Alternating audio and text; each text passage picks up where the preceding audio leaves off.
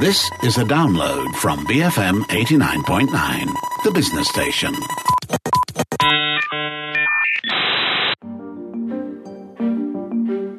Today is MSP's equivalent to a State of the Union address. It's where we get an idea of what Matt's obsession is going to be over the next 12 months.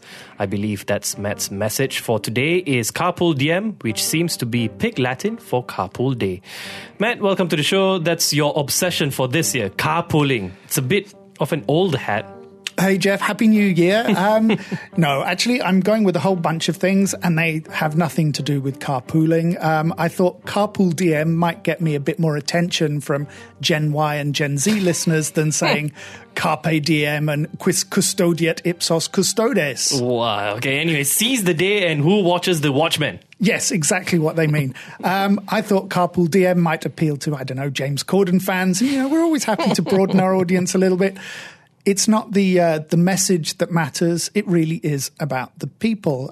So Carpe Diem, who watches The Watchmen, all of those things, both of those things, they're just about us. So the obsession for this year is you, me, it's the listeners, and of course, the changes that together we can all affect. All right, so we ended last year with a note of hope. Are you hopeful for what we can achieve this year?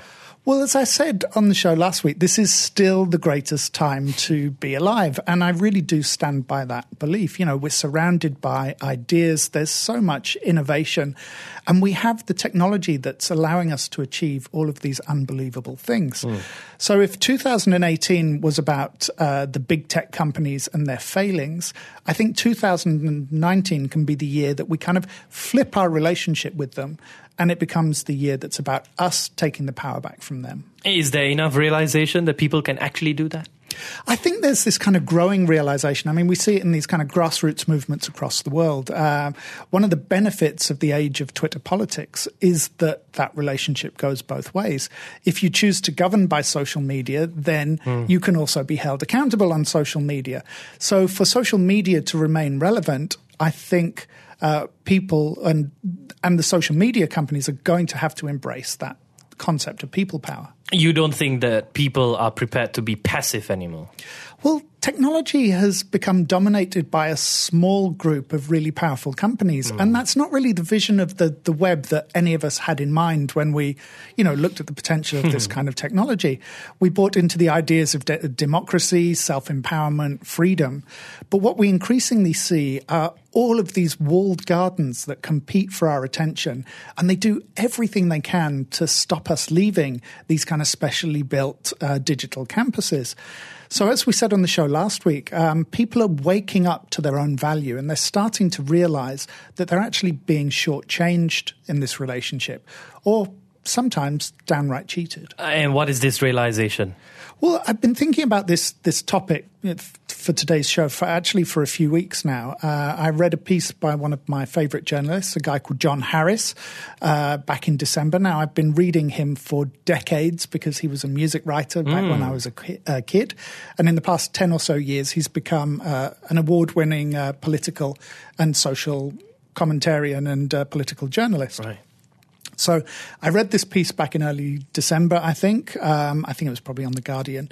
And it was about this subject that tech companies don't have to own our future, that we're not their subjects. So that's where I came to this kind of idea that we can both seize the day and be the watchman. I know they're not terribly original concepts, but it's about reminding those companies whose interests they really need to look out for. Or we replace them. Well, if I was Facebook and Twitter, I would be really scared that the younger generations don't want to sign up and use those services. Yeah. Partly because they see the platforms as belonging to an older generation, to my generation, to your generation, but also because of those privacy issues. So this is the first generation that has grown up in the exposure of the internet and the digital age, and they want more protection and a lot more granular control. Isn't that also the generation that doesn't think they can change the big tech companies? Well, it's a generation that sees Facebook as a pillar and an institution, and not just Facebook, Google and Twitter and Apple and a lot of these companies, because these companies have always had a powerful role in their lives. even if they're not actively using those platforms.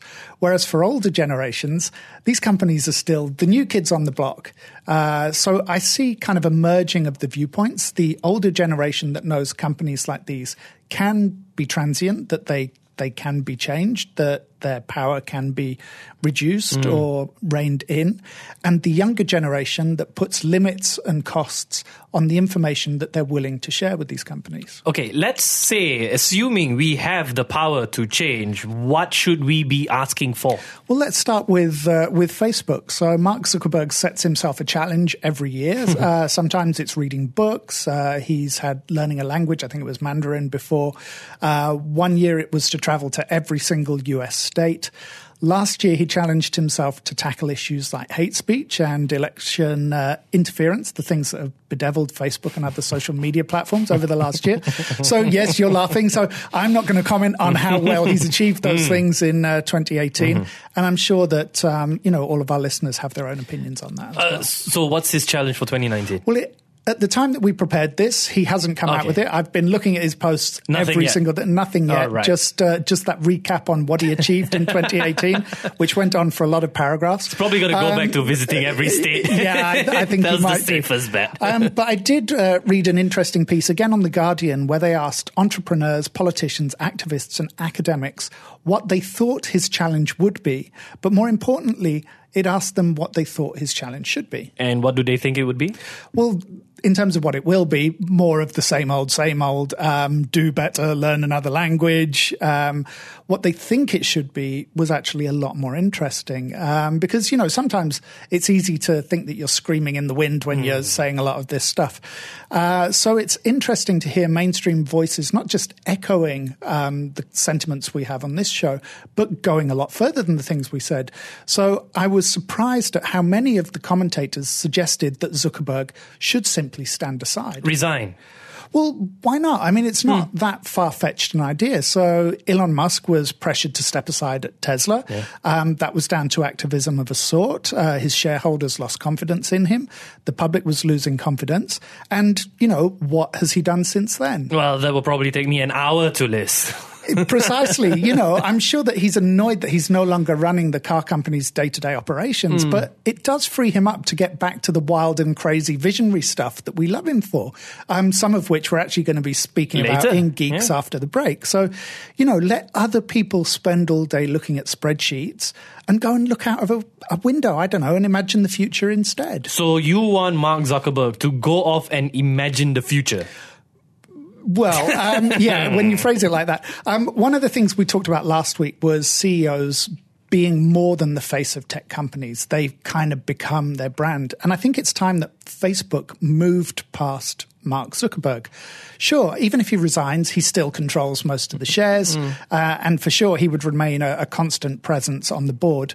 But maybe it's time to let the platform grow and to be more than just the personality of its founder. Is there any guarantee that it would make Facebook a better company? No guarantee at all. I mean, it might be way worse. I mean, you don't know, but it would make it much clearer for users, I think, that Facebook is a company. It's not Mark Zuckerberg's plaything. And I think that would allow us to be a lot more dispassionate about what we expect from the company and what we expect it to give us in return. And I want to go back to one of the things you mentioned earlier about technology being dominated by so few big players. Well, I think this is one area where the changes are already starting to push in our direction. So a few shows ago, we talked about US Congressman Ro Khanna and his legislation to set up tech universities and training centers across the US to try and spread the benefits of new industries and technologies and make those available to people so they don't have to migrate to Silicon Valley. It comes at a time when lawmakers seem to be serious about reining in some of the worst excesses of the technology industry. Parallel to this realization is that us, the users, our information is being misused, mishandled, and misrepresented. So, I think the time is right to make some changes and perhaps to remap that vision of our future. So put an end to the Wild West nature of the internet. Well, I wouldn't want to put an end to all of that chaos. In fact, by loosening the grip of these kind of tech titans, we might actually have more chaos. What we do need, I think, are more rules and much clearer rules. At the moment, the rules tend to favour the big players. For example, some of the recent copyright legislation that the EU brought in 2018 could make it harder for new players to enter the market, because even though they were designed to prevent the big players from abusing or using third-party content, there's actually a very real fear that those laws could limit free speech. Because, for example, just by quoting from an article on a third-party site, it could be judged to be infringing copyright. But it's unlikely. Yeah, but you see, people don't set up businesses for unlikely. Ideally, if you're setting up some kind of tech business or a portal or an app, you want to know if your business model is going to get you sued or not. You want to know if it's legal. You need that clarity. But the good thing is, and I think it goes back to what we were saying about Twitter diplomacy, lawmakers are also getting instant feedback on what they say and they do, and the results are not always pretty. Does that mean they're listening? Well, that's kind of where the next step comes in, because if they're not listening, then we have to unseat them, vote for someone else, vote for people with the skills and the policies who are going to fight on your behalf. Because when it comes to voting, things like taxes and jobs are important, but don't vote for people who are making it easier for big companies to automate jobs and avoid taxes. And that just puts more of the burden back onto the people like us and, of course, the governments that support us. We own the future. That's today's topic. We'll be right back with more after this. BFM 89.9. Burning for more. BFM 89.9, the business station. And we're back. It's Fun Friday. My name is Jeff Sandhu, together with Culture Pop's Matt Armitage. Before the break, we were looking at MSP's latest obsession, you, the listener, the user, the boss. And we were looking at ways to break Silicon Valley's dominance of innovation and development. So, Matt, is Silicon Valley's power starting to decline now? I don't know if decline is the right word. I think there's still a role. I mean, there's definitely still a role for venture capital and angel investors, but we're too used to it being presented as a kind of either-or equation. There's no reason for Silicon Valley to dominate technology, either in terms of location or in terms of funding. What I think we may see is a change in terms of the kind of wild funding and the expectation for huge results. I think investors are getting fed up with betting on potential rather than looking at a balance sheet. And that's a good thing. Well, I think so, because, all investing is a bet, ultimately, which is why you look to mitigate that risk. That's why you look at income and profitability. With some tech companies, it seems that investors want to get in early and head for that quick exit. That's fine. Some companies are designed to ride trends and fashions, and everyone can get rich fairly quickly. Other companies who end up with multi-billion-dollar valuations, but very little money coming in. People are rightly wondering when those companies are ever going to turn the investments into profits. You think we'll see fewer entrepreneurs with a quick exit in mind? Well, I hope we're going to see a change in focus and more of a return to long-term sustainable businesses. That's kind of the part of the Wild West period that I'd like to see coming to an end. To get that sense that entrepreneurs, founders are essentially trying to flip companies and get rich and get out. I think BFM is a great example of a startup in the digital era. It's a sustainable business with a very bright future. Oh, thank you, Matt. Yeah. It has a community focus, but it's harnessing both traditional radio users and those that prefer the bite-size, on-demand convenience of podcast. So it's not a binary offering. You can appeal to that old world while successfully entering new markets and bringing in the potential of technology. And of course, without losing that focus of who you are and what you're actually doing this for. Does that open the door for more socially focused and perhaps, less aggressively profit-oriented businesses? Absolutely. It doesn't mean that those businesses will have more access to funding, but, that's where we come in. We've chatted a little bit over the last few months about the ways that blockchain technologies can be used to empower refugees or give access to banking and money transfer services to those who aren't in the regular banking system. So those inventions, those apps, those systems have a really important place in our future. But they're unlikely to make their inventors billionaires. Yeah, exactly.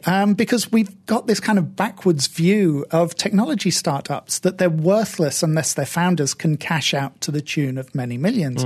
We forget that most traditional entrepreneurs, most business owners are not rich. Their businesses support them, they support their families, and they support the people they employ. They provide a valuable, sometimes invaluable service for the people they serve.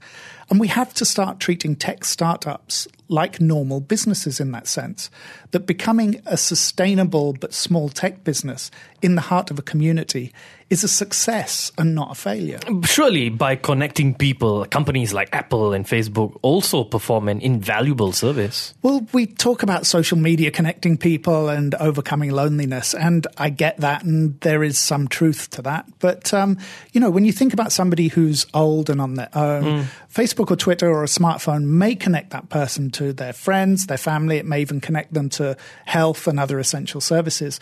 But are those services more valuable to that person than their local shop or post office? You mean places where they can have genuine social contact? Yeah, or the local pub or cafe where they can sit and chat with people. Those community services, they are commercial businesses. So why do we treat them as being less valuable than a Facebook or an Apple or a Huawei? At a global level, some politicians or trade envoys may say, yes, those big companies are more valuable. But in terms of their influence on individual lives, maybe not. So you want to see more socially focused startups? Well, I don't think there's actually a lack of them. I think what we should all be doing is doing more to publicize social startups. More importantly, I think we should be helping to fund them, whether through crowdfunding or through our taxes. And I think people are ready to have those conversations. They're already reassessing the social value of companies like Facebook and Google. So maybe the idea of the role that these companies should play in our societies is shifting too. And that's not really our decision, though. We can't direct the actions of Facebook or Google. Well, we say that, but, earlier when we were talking about the experiences of the Gen Y and Gen Zers and the experiences of the baby boomers and Gen X and all of those experiences coming together, well, that's kind of where we can start to direct things, because we are all using these services because they're the most popular. But there are plenty of alternatives. And as much as we deride them, Bing and Yahoo do have serviceable search engines. A lot of people have started using DuckDuckGo, a search engine which is focused on privacy. So these big companies are successful because we make them successful by using them. That gives us enormous power because we can choose not to use them. And that then gives us the power to unmake these companies again. Why do you think we're hearing more calls for privacy from Europe rather than the US? Well, one of the reasons I enjoyed the John Harris article that I mentioned at the start was because he was putting this into the context of Europe's post-war history. So the US has enjoyed pretty much continuous freedom since independence from the British in 1776. The same cannot be said of most of the rest of the world. Europe, Asia, and Africa had a really turbulent time in the 19th and 20th centuries. Countries conquered each other and were vanquished. Their peoples were annexed and taxed and controlled. And of course, a large chunk of Europe was under communist influence for the best part of 50 years. So there's a greater respect for individual rights. I think there's a more current memory of being denied access to those rights. Those personal freedoms, the power to stop the people in power from controlling the flow of information, governments that effectively denied you the right to a private life in the name of the state or the party. Those are all powerful memories in a lot of countries around the world. You see those same freedoms being nurtured and valued across Asia and Africa, and the struggle to obtain those freedoms in a lot of countries. So unlike the US and I guess the UK as well, most people don't have the benefit of hundreds of years of freedom and protection to take their privacy for granted. In the broader sense, how can we use this power to improve our lives and our societies? Well, as I said before, not all technology should be for profit, or at least not for massive profit. So I'll use some of the examples John Harris discovered when he attended one of TechCrunch's Disrupt conferences in Berlin recently. So he was talking about a team from Lebanon that has an app for diabetics. It does the usual stuff like monitor blood sugar levels, sends you push notifications to remind you to take medicine. But it also accesses local location data. So it will recommend restaurants and food choices that will actually meet with your dietary requirements. There was another one where a group of developers in Berlin were using the same principles that power autonomous vehicles to create a navigation system for the blind.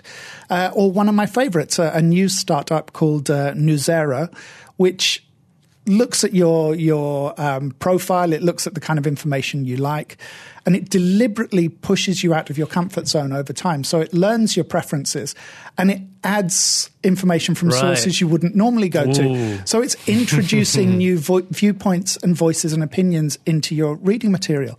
So there's some really interesting things out there, but not things that are likely to turn anyone into a tech billionaire. And where do we fit in? Well, because these apps and services, they can't exist in a bubble. Great ideas still need money to develop them. And that's where our kind of Silicon Valley and venture capital and angel investing culture falls down. Google could come up with a navigation project for the blind, but only if it was looking to do it as a write-off or if those blind users created data that it could monetize. So our role is in deciding how these things are going to be funded. Like a social development fund. Well, we could demand that our nations have social development funds for this kind of application in the same way that we have sovereign wealth funds, because those funds could come with the caveat of affordability. If you accept the money from a state organization, then the results, the findings, the products, the services have to be affordable and accessible to everyone, because too many tech advances are priced beyond the reach of most ordinary people. Another option, as we discussed before, is to fund companies directly. So most crowdfunding sites allow various tiers and types of investment. You can donate and forget, just give somebody $10, or you can become a more integral part of that development and ownership process. And of course, there is the academic route as well, the kind of training facilities and locally based acceleration and development opportunities that politicians like Ro Khanna are suggesting and putting forward. All right. So what would this version of society with us in charge look like? Well, obviously I have an idea, but, it's not about building my dream of the future. The point is that it should be everyone's to determine. So I think rather than looking to Silicon Valley, which, let's face it, for most of us is really remote. I mean, how many kilometers away from Silicon Valley are we? We're what? 15,000 kilometers from Silicon Valley. I mean, it literally means nothing to us. Yeah. Tech innovations and startups should be a normal feature of most towns and cities, and they should be serving up projects that meet the needs of those towns and their populations. And it's kind of ironic that we're at this point where technology and apps are so finely tuned that they can serve you information that is specific to a radius of literally a few meters from where you're standing. So we have this amazing ability to be hyper-local and hyper-relevant. So it seems really weird that we're concentrating ownership in the hands of a few global giants. So as the synth philosophers Andy Bell and Vince Clarke once said, it doesn't have to be like that. Matt Armitage says, we own the future. But if you've heard any of his shows before, it's actually he owns the future. I don't want to own all of it. Well, most of it. At least in my mind. As long as you accept King Jafar, then all will be good. Yep. And we'll be right back with Geek Squawks after this. BFM 89.9. Thank you for listening to this podcast. To find more great interviews, go to bfm.my or find us on iTunes. BFM 89.9, the business station.